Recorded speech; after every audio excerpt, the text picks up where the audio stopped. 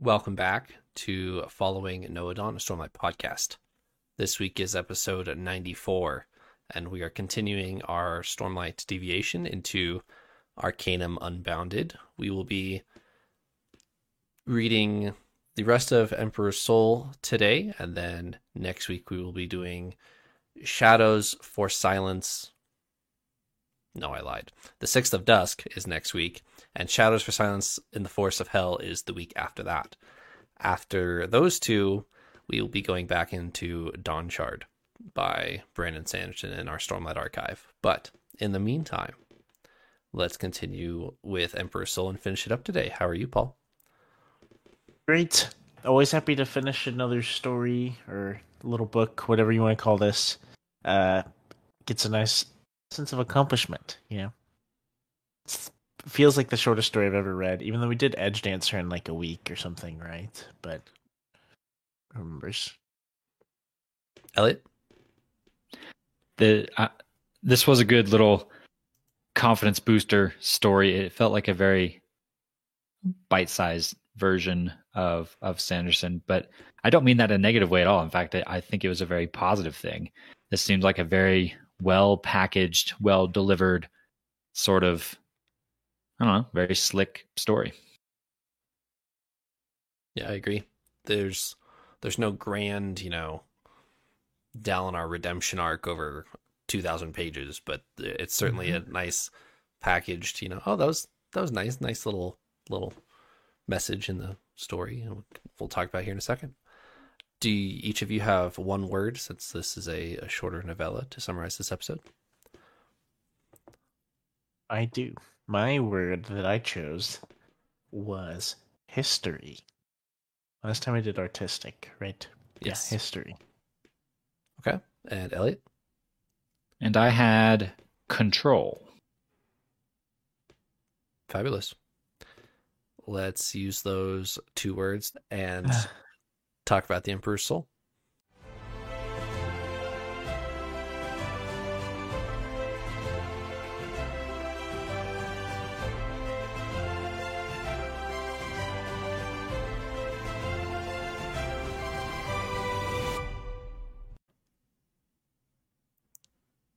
My urge to do the music is really high. I'll go rehearse, and then next time we record, I'll just do the whole like the whole musical number.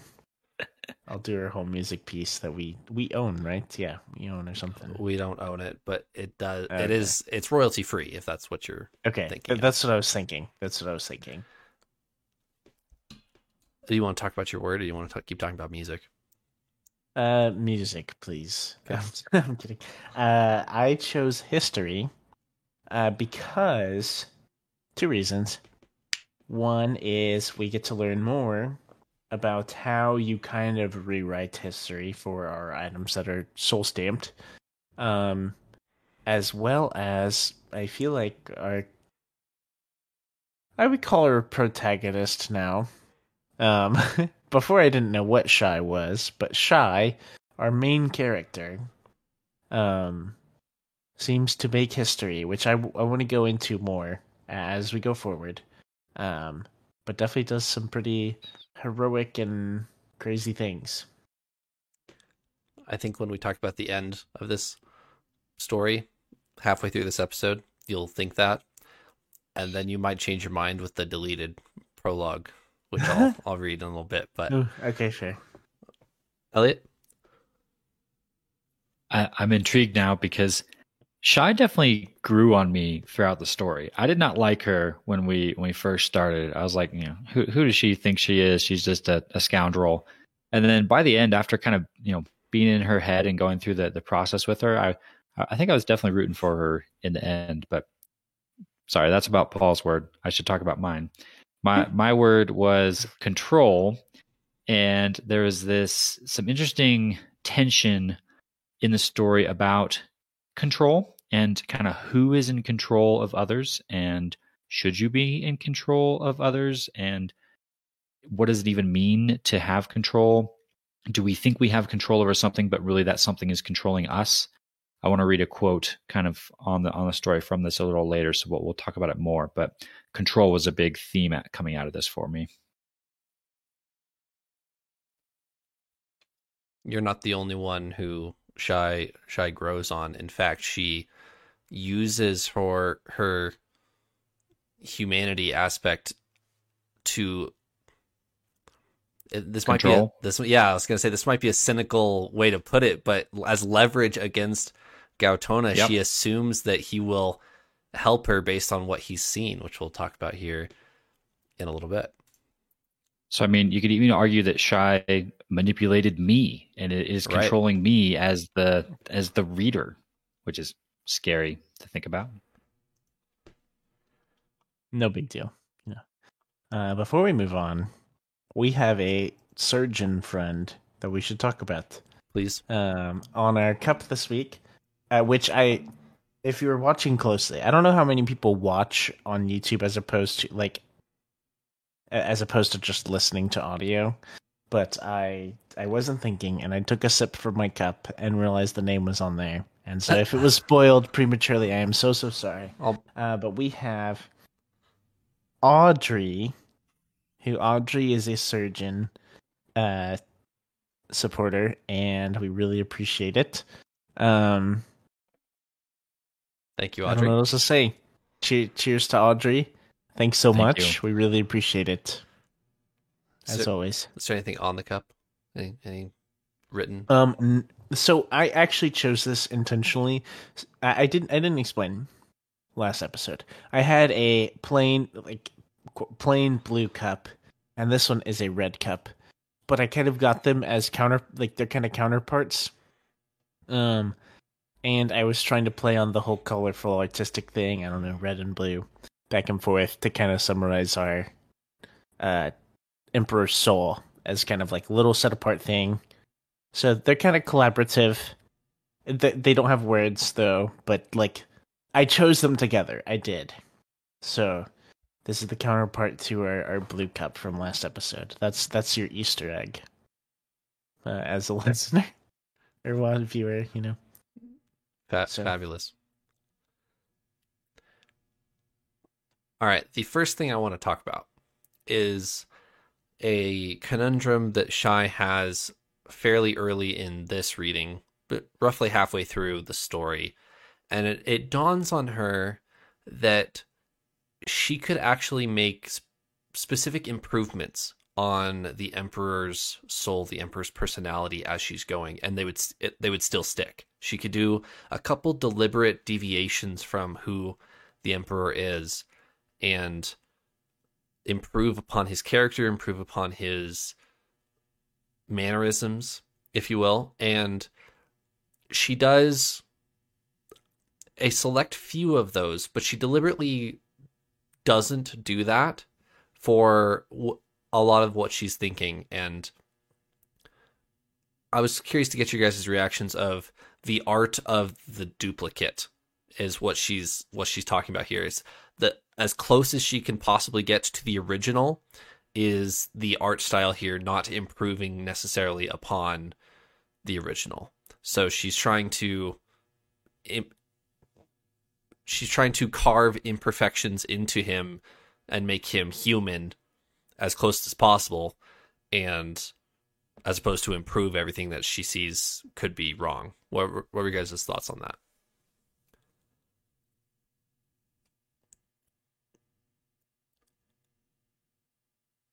I think it was a good way of showing she is like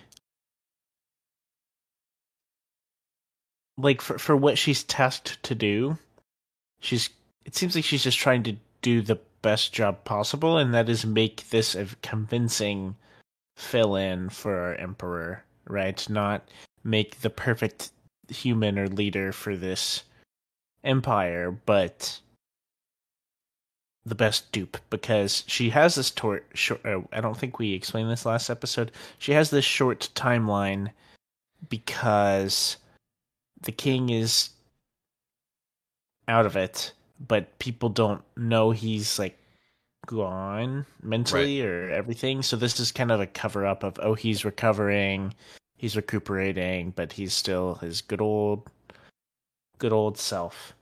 And so they're trying to get him to be as true to character as possible. And so Shy is not trying to cover up downsides or things to his personality. She's trying to get him as true to character. Interestingly, though,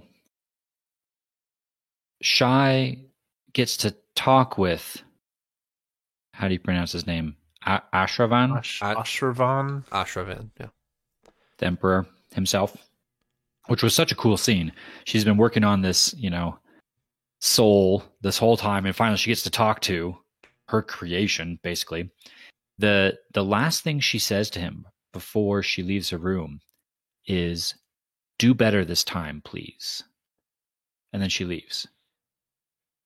And so while she didn't write in like a specific improvements to him, that's clearly like her wish for him, that he would correct some of those flaws and go off and do better.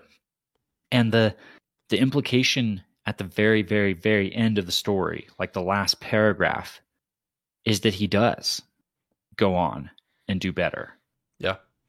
So, yeah, what an interesting concept of she stays true to who he was, but perhaps somehow through her influence over him, he goes on to be a better leader and a better person than he would have been otherwise. Although I suppose you can debate whether it's actually him or not. But anyway, yeah, cool dichotomy.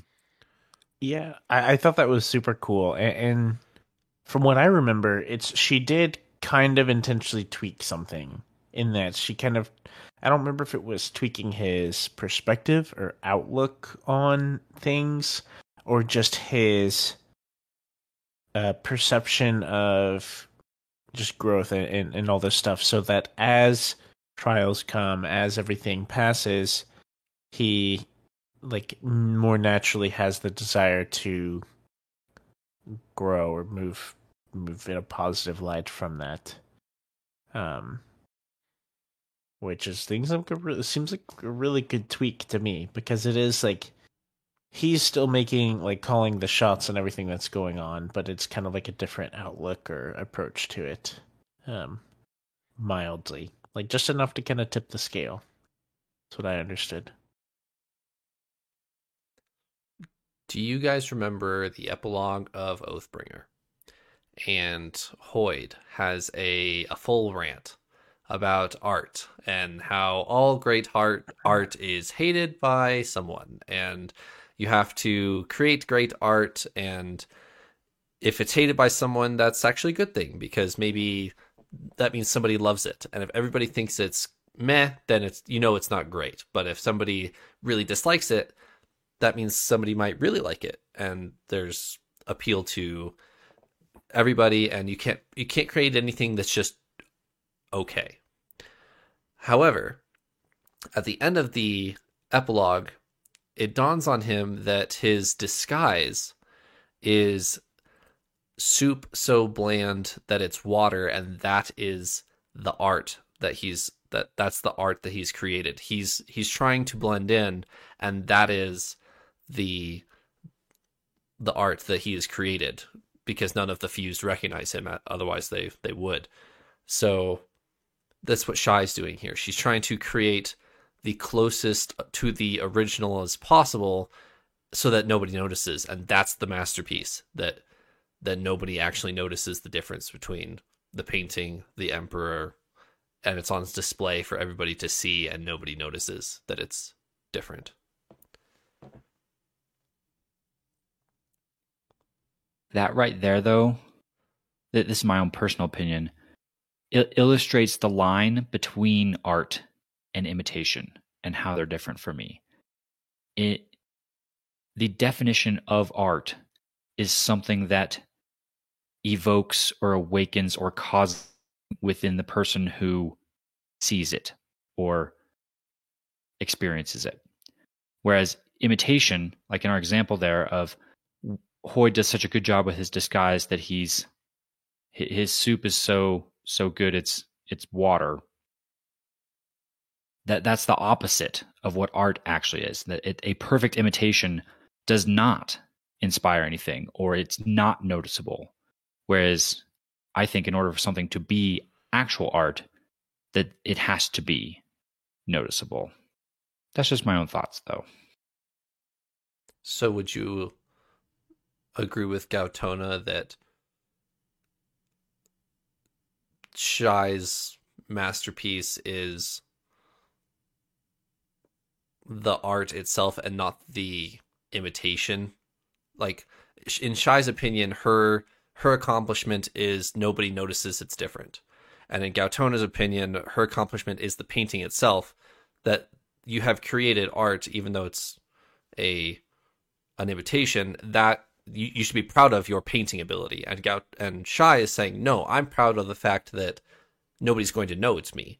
That's what that's what I'm proud of, is no one's going to know this is not the emperor or a new emperor or whatever you want to argue there.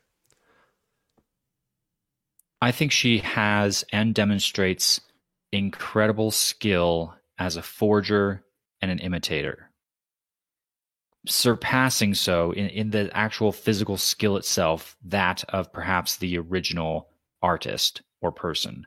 However, I think what she has created, both her painting, that's kind of the metaphor, and the Emperor's Soul itself, I think the final product is not art, because its purpose is to not be recognized. Its purpose is to not impact those that come across it.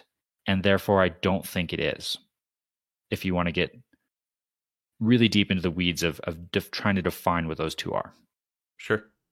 I think it is art, and I want to explain why also. I'm going to take a little step back and look at Shai's motives. So for one, I didn't think Shai was actually going to make this soul stamp for the Emperor for a long time. Because she's kind of in the back of her head, like, okay, how am I going to escape? How am I going to escape? The Bloodsealer comes at this time. Can I, like, delay him and get out? Like, all this stuff. But she does escape, like, 2 days early, something around then. Yep. But she doesn't just escape and take off. She goes to Ashravan and gives him the stamp, and it works, and she sees it works, and is proud of that, all that stuff. But from what I understand, her motive for doing that is the biggest dupe possible, right? If you do a painting, you're fooling 1,000 people or a couple thousand people. Imitating the emperor of this entire nation, like, you're fooling 1 million plus people, and that's what she lying until that's what she wants, that's what she takes pride in and everything. And so this is just this is her biggest work of art. Like, this is her pièce de résistance, you know?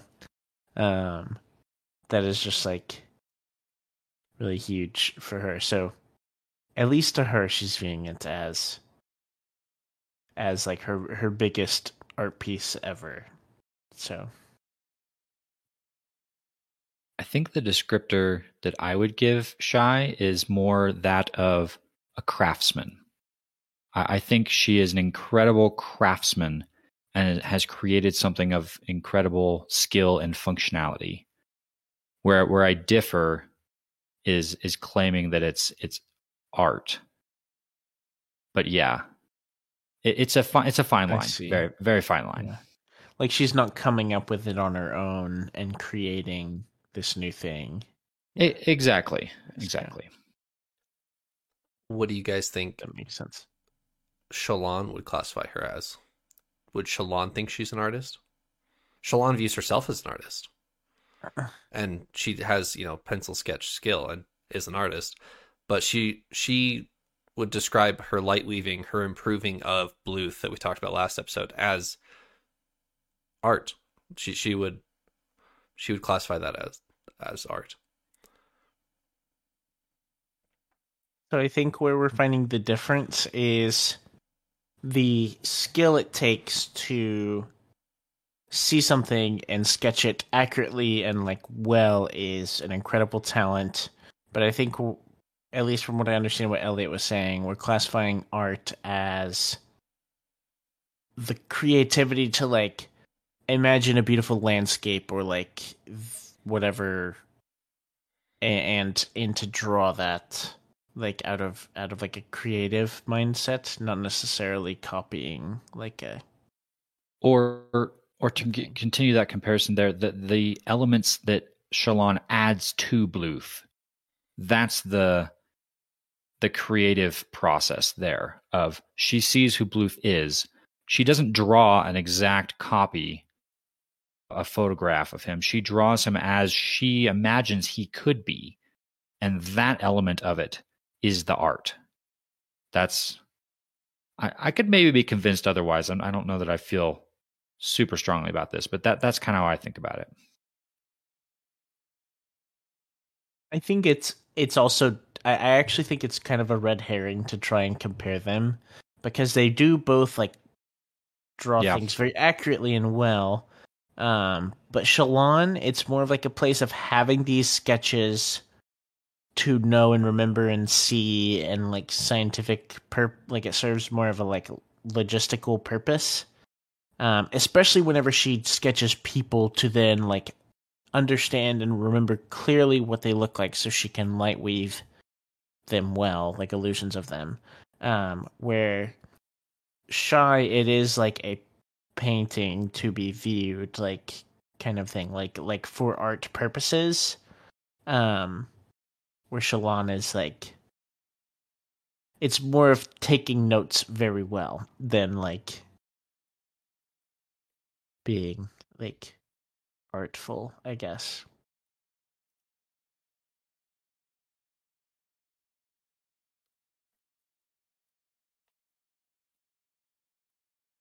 So going back to our original little tangent that we had at the beginning of the episode, is Shy manipulating Gautona? Gautona asks himself, as he shows up to her on the last day as she's escaping, he has her essence mark with him, and he knows she needs it to escape the palace, and she's counting on him to help her escape. And he asks himself, am I being manipulated by you?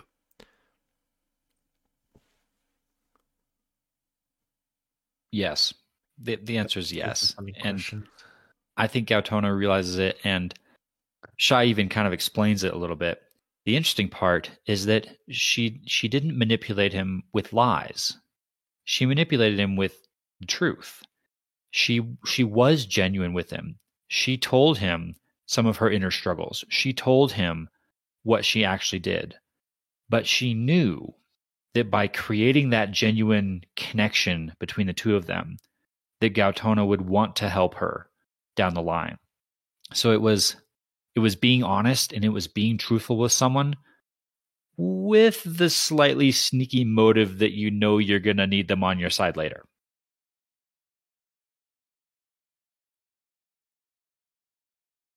It's true. And Shy, in the part where she is being honest and straightforward, she mentions like how hard that is, and it's painful and stuff, which gave me a lot of Shallan energy.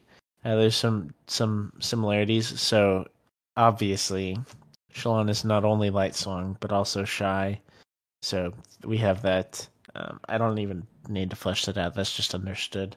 So okay. Moving forward, I lost my train of thought.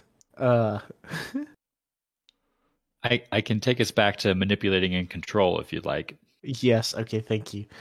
Yes, she's very honest with her, and she kind of Shy is very honest with Gautona, and internally she's admitting to herself or talking to herself about like how it is difficult, but sometimes it's the right thing to do. And there's no way you can like lie yourself through things and stuff. So before I give an opinion on is Shy manipulating Gautona here. I feel like I would want to reread the later half of our story, because I mean they talk a lot. That's like most of our dialogue. I feel like is between them. Right. So I'd want to see, because in my head right now, as someone who has read this through one time straight, in my head right now, I'm like, they don't. She hasn't really manipulated her more than I quote manipulate y'all by like giving answers that invoke responses and stuff. Like, Right. Like in the same way that I say things to people or interact with people that influences what they're going to do back most of the time. That's kind of how I've thought of this. But if I was to really stand or die on a hill, I would want to reread this first. So and look more at the dialogue and what's really happening too. With that in mind, I didn't have that thought on my mind while reading this. And I think you're touching on the fact that there's the gray areas in between manipulation and influence and control. Like they can be similar, they're very different. Like there's ways that you can lie to manipulate someone, or you can do what Shy's doing here and tell someone the truth and create a genuine connection to them in order to create a result in the future. Is that manipulation, or is that just influence? Like that's the question. But that ties into actually the quote that I wanted to read from one of these conversations between Shy and Gautona. So let me go ahead and just read it here. People, by nature, attempt to exercise power over what is around them. We build walls to shelter us from the wind, roofs to stop the rain. We tame the elements, bend nature to our wills. It makes us feel as if we're in control. Except in doing so, we merely replace one influence with another. Instead of the wind affecting us, it is a wall, a man-made wall. The fingers of man's influence are all about touching everything. Man-made rugs, man-made food, every single thing in the city that we touch, see, feel, experience comes as a result of some person's influence. We may feel in control, but we never truly are unless we understand people. Controlling our environment is no longer about blocking the wind. It's about knowing why the serving lady was crying last night, or why a particular guard always loses at cards, or why your employer hired you in the first place. And it just brings up an interesting question of, we think we've conquered nature by building a house. And we say, oh, nature doesn't control me anymore because I have a house. But now you're reliant on that house. So that house has an element of control over you. So the perspective of it all can change how you think about it. Very thought-provoking, at least it was for me.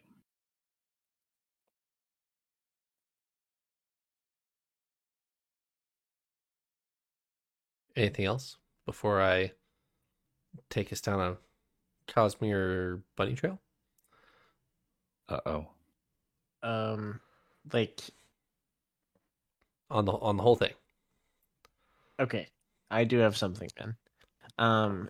It's actually with the like postscript. I thought was cool. I think that's what it's called. I don't remember the title exactly. Yep. But Brandon Sanderson kind of talks about his motivation or how he came up with this whole thing. He said, I believe it was a Korean thing, because he spent a good amount of time in Korea on like a mission for 2 years. Yep. All this stuff, and it's like in Korean history, I guess.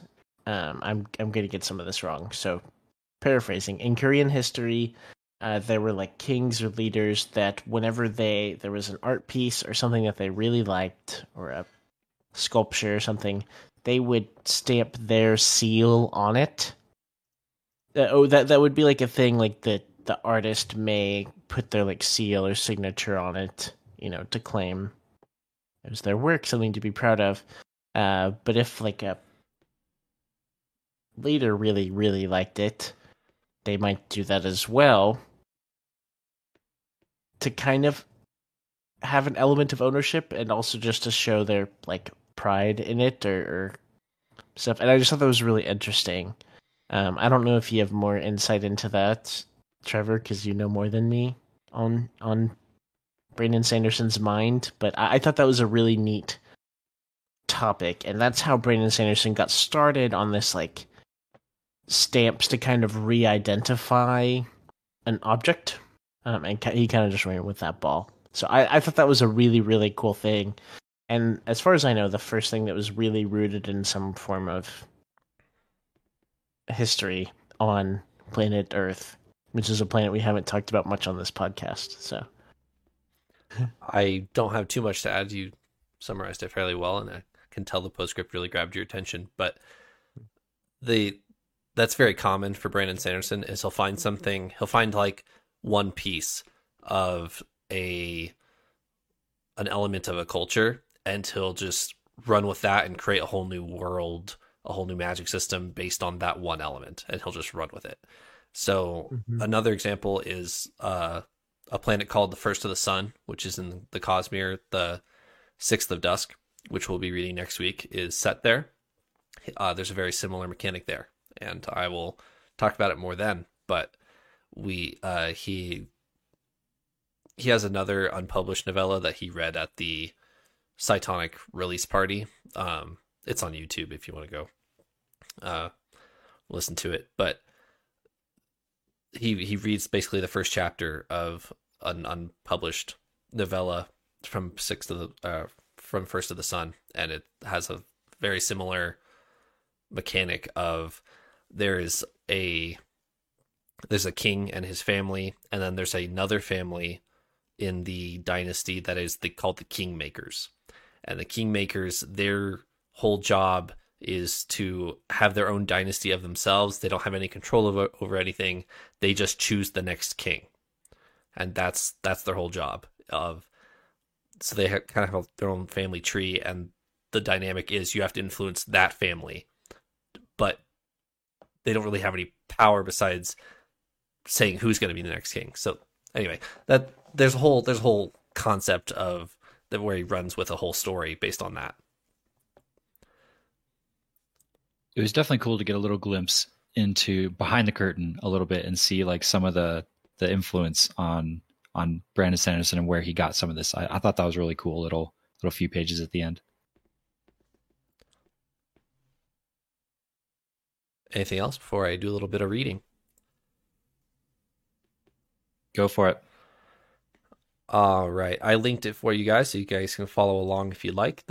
I'm not going to read the whole thing, but it is going to take me several minutes to read what I would like to. So feel free to follow along if you would prefer. And this is the deleted prologue, and I will talk about why he deleted it after I'm done.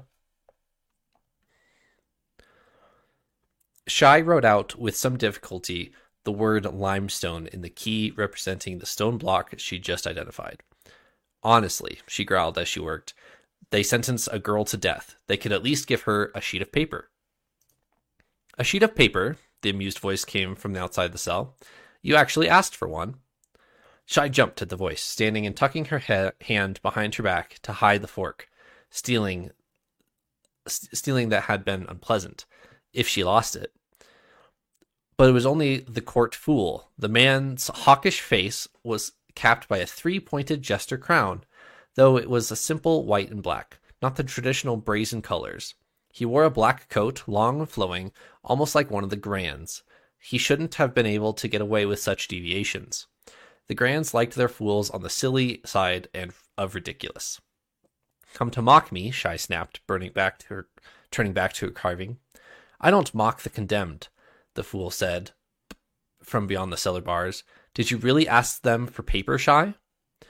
I've been sentenced to death. They are supposed to meet my requests during my last week of life. It's traditional. You're a master forger, he replied. Giving you paper would be like handing a sword to a captive soldier who asked for one politely. She snorted, counting up blocks on the wall, then carving out a few more notes. I can't do much with only paper. If she had sold stone. It's the principle of the thing, I suspect, the fool said, still sounding amused. How wonderful that her life and its impending end could bring pleasure to the imperial fool. There are 44 kinds of stone in the wall, he said. She spun. You know them? He'd taken to leaning back against the wall, arms folded, cleaning out one fingernail with another. Top left. The one you've been trying so long to figure out. That's grindstone from a quarry in Lao. Lao? Whatever. Something like that. Tell me the others, Shai said, dropping the fork and pressing up against the bars. Fool, tell me what they are. I could, he said. But would they really help? Assuming you knew all 44, assuming you knew their histories and the quarries that came from, what would you do? Create a seal from the wall in just 2 days? Carve yourself a soul stamp out of, what, wood? Even if you had the proper stone, you'd use a fork to etch it? She looked down at the fork, dropped behind on the ground. The wall is a challenge, Shai, the fool said. She closed her eyes. She'd known it deep down. A wall of patchwork stones. It was a puzzle meant to occupy a forger, something to make them spend their time and make them forget for a little while about the noose. But what else was she to do? Give up? Try to forge the bars instead? They'd been made with Ralkalist, the unforgeable element. She'd got nowhere trying with that. I am sorry about this, the fool said. You? You're just the court fool. Why should I care if you... You're the one who turned me in. Yes, knights, why? I couldn't let you steal the scepter. What? Suddenly you're a loyal subject? Knights, fool, you should have come to me. I'd have offered you gold to keep my secret. I couldn't let you steal it, the fool continued, because I had to steal it myself. Shai froze. Your duplicate, I might add, the fool said, hands clasped behind his back, was quite useful, thank you. Shai was a forger. She hadn't spent her life studying the way people thought and the best ways to fool them. She knew how to spot another fake when she saw one. All this time, the pieces fitted into her place one with another. He had duped her. He had duped them all, the Grands, the Empire itself. Shai's anger melted away like cold spring runoff, and she found herself raising 2 curled fingers to her forehead. A salute. If he had pulled this off, knights, she was in the presence of a master. The fool smiled. A chance is coming your way, Shai, he said. A chance? A sign of respect from one liar to another. It is not much. I must leave this place, and my time to arrange an opportunity for you was narrow.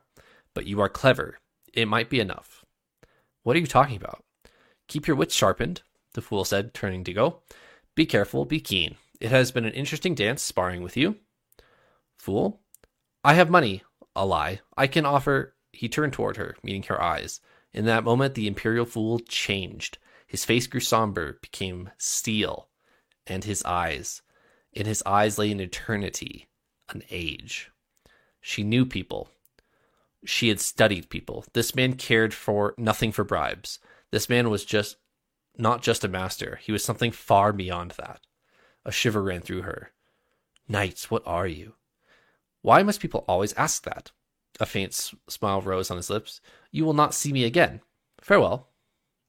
He slipped up the steps on the near silent feet. Shai watched him go. I mean, that can only be one person, right?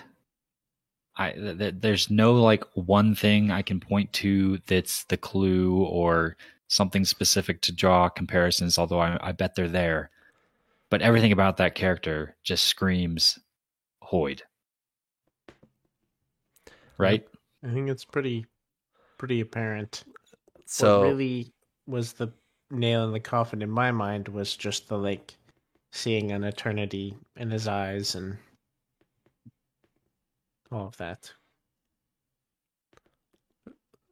I'm going to read a little bit more, but yet from Brandon himself about why he deleted this. But in what I'm about to read, yes, he does confirm that it is Hoid. It also gave me some other thoughts which I noticed, but I'm going to type them in our live reactions channel for our patrons under spoiler because it's something I noticed, I think, connected to the Mistborn world. Oh. And so I don't know if Trevor knows what I'm talking about or not. I actually don't know. So it's I don't know what you're referring to, but it's been a while since I've read what you're reading. So Yeah. Okay. I gotta say, I'm not surprised at all to see Hoid in this world. I mean, Trevor, I think you've already told us that Hoid is the common thread through a lot of these stories, right? So we're kind of already on the lookout for him. And even when I just saw the name Imperial Fool in the previous one, I thought, oh, Wit. We know a character who fills a similar role to that. So I'm not surprised. I am kind of curious what he's doing here, Hoid. We know that Hoid's motive is to stop odium, right? So what is important here that Hoid is trying to collect this scepter or information he's trying to learn to stop odium? I'm curious. So you now know just as much as we do that he's after a scepter that Shai was also after, and he uses her duplicate to, very conveniently just steals her duplicate and uses it to steal the actual scepter and then leaves. And then there's also the detail of, I've set up an opportunity for you to live. Did you guys catch that?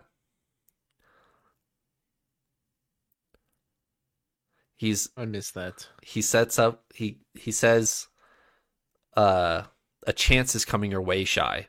A sign of respect from one liar to another. It's not much. I must leave this place, and my time to arrange an opportunity for you was narrow. But you are clever. It might be enough. Do you understand the implications there? I mean, the conclusion you could potentially jump to from that is that Hoid created the situation in which Shai is about to find herself, which is trying to resurrect a assassinated emperor. Correct. So is Hoid our assassin? Great question. I didn't think about him being the assassin, but we know he's supposed to be in places for a reason. We know that much, and so in my head, giving Shai the opportunity to live, and then I would just consider, like, I'm just gonna say it point blank that what she did for the Emperor was good. Like, it seems like it was a outright good thing to do. And so, like, the opportunity to not just save her, but she does good and, I don't know, makes the world a better place, you know? Right. So. All right, I'm going to read the editor's note down at the bottom here. When Brandon first wrote this novella and sent it around for alpha readers, it included the scene above. Brandon replaced it with the current prologue featuring Gautona due to feedback from Mary Robinette Kowal. One explanation for this may be found in Writing Excuses episode, it's this podcast that talks about the novella. Here's an edited version of the transcript provided by Mike Barker. This is Mary Robinette speaking. So this segues into one of the major structural changes that you made, which is that when I first read this, you started in Shai's point of view, Brandon Sanderson. Yes, in prison. And she met with the Imperial Fool, who is Hoid, the character who passes between all of my books. It was a great insider scene with a sparring duel between Hoid and Shai. I wrote it that way, not necessarily for the nudge, nudge, wink, wink, but because I felt that for my readers, having him nod to her in respect immediately builds her up as a strong character. So by taking the great master of this sort of thing from my worlds and having her interact with him was going to be a great way to start her off. It was cool, it got me into the story, and then once I was finished writing the story, the scene no longer had a place in it. The Fool was a character whose dynamic was different, and Shai has this whole conversation with him, and then he vanishes and never reappears. The story is actually about her relationship with Gautona. The Fool appearing in the prologue was just the wrong thing. He cut it because it was just distracting for a lot of alpha readers, and he wanted to focus more on Gautona as opposed to Hoid. So that's why it was cut. But it's still here for us to read if we'd like. So. And I think that cut makes perfect sense. I think this story shines in its relative simplicity, and that we can just kind of pick up a thief, a scoundrel in a bit of a bind, and then kind of journey with her as she figures out what to do, gets pulled into the work that she's doing, builds this relationship up with Gautona, has to face this decision of, do I go through with this? Do I create this masterpiece? Do I not? Do I escape? Do I save myself?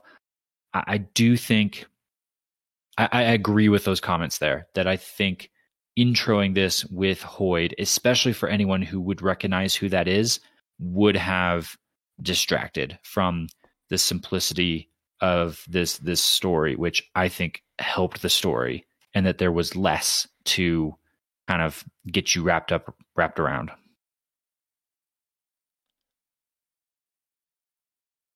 I do think it was a good, like, it makes a lot of sense that it was taken out. What Brandon Sanderson said in the like editor's note thing about having Hoid kind of like nod to Shy as a good forger, like kind of giving her some esteem in our eyes, right, is really cool. I was gonna point this out because in our story here, like the whole story, I feel like no one is even close to Shy's level. Like, we don't really see anyone who has anywhere near the like cunningness, cleverness, knowledge, everything in our story. Like, the only thing I could think of is maybe our Bloodsealer, but it doesn't feel like he's clever at all. He just has the tools to contain her, right? In a space. Yeah. So, no one really seems to come close. So Shy seems kind of like a superhuman in here, which she kind of is. But I do like the perspective of like she is still just like kind of an ant compared to Hoid. Like, she's just kind of baffled by him, and I think that's cool. I like the perspective that can be provided there. Because honestly, that may be bigger than we get in Stormlight. Really, like Hoid is still kind of our ridiculous character who has really cool moments, but we don't really see him in like a majestic, awe-inspiring light. Like, we kind of see through Shy's eyes, where like the descriptions were very, I'm going to use the word again, awe-inspiring. Like she's kind of in awe of him and kind of has a moment of like, what could possibly be your story or background, because it's just way too vast for me to wrap my mind around. Yeah. It usually takes a Stormlight character several conversations with Hoid to pick up on that wait, who exactly are you? And Shy, who's made it her profession of studying people and forging people, she recognizes that almost immediately, of, you're not what you seem to be.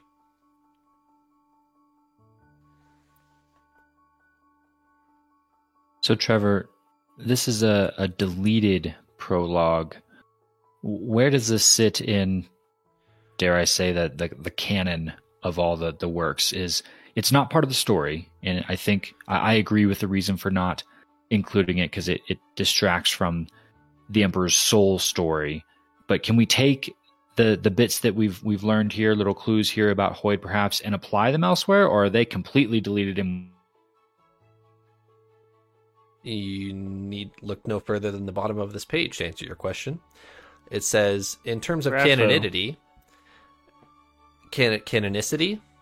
you will notice the various details in the above scene contradict with details of Shy's imprisonment in the final version of the novella. However, Brandon considers a conversation between Shy and the Fool very much like the one presented above to be part of official continuity. There we go. Okay. There you go. Okay. So the main takeaway is Shy impresses Hoid, and Hoid has a scepter. That's if you're looking for Cosmere connections, that's what your takeaway is. Duly noted. All right. Anything else for The Emperor's Soul by Brandon Sanderson? It was a fun little read. I enjoyed it. I agree. It had a succinctness to it that the other Sanderson works we've read don't have, and that was an interesting change of pace. I really enjoyed it. Kind of the start to finish. You can read the whole thing in maybe an hour or two if you're dedicated, and you can kind of just digest it quickly and enjoy it. I thought it was a lot of fun. Glad to hear it. We will be reading The Sixth of Dusk next week, and then the Shadows for Silence and the Forest of Hell the week after that, and then returning to Dawnshard. So 2 more weeks in Arcanum Unbounded. So thanks for joining me, Paul and Elliot, and we'll keep reading. Alrighty. Peace out.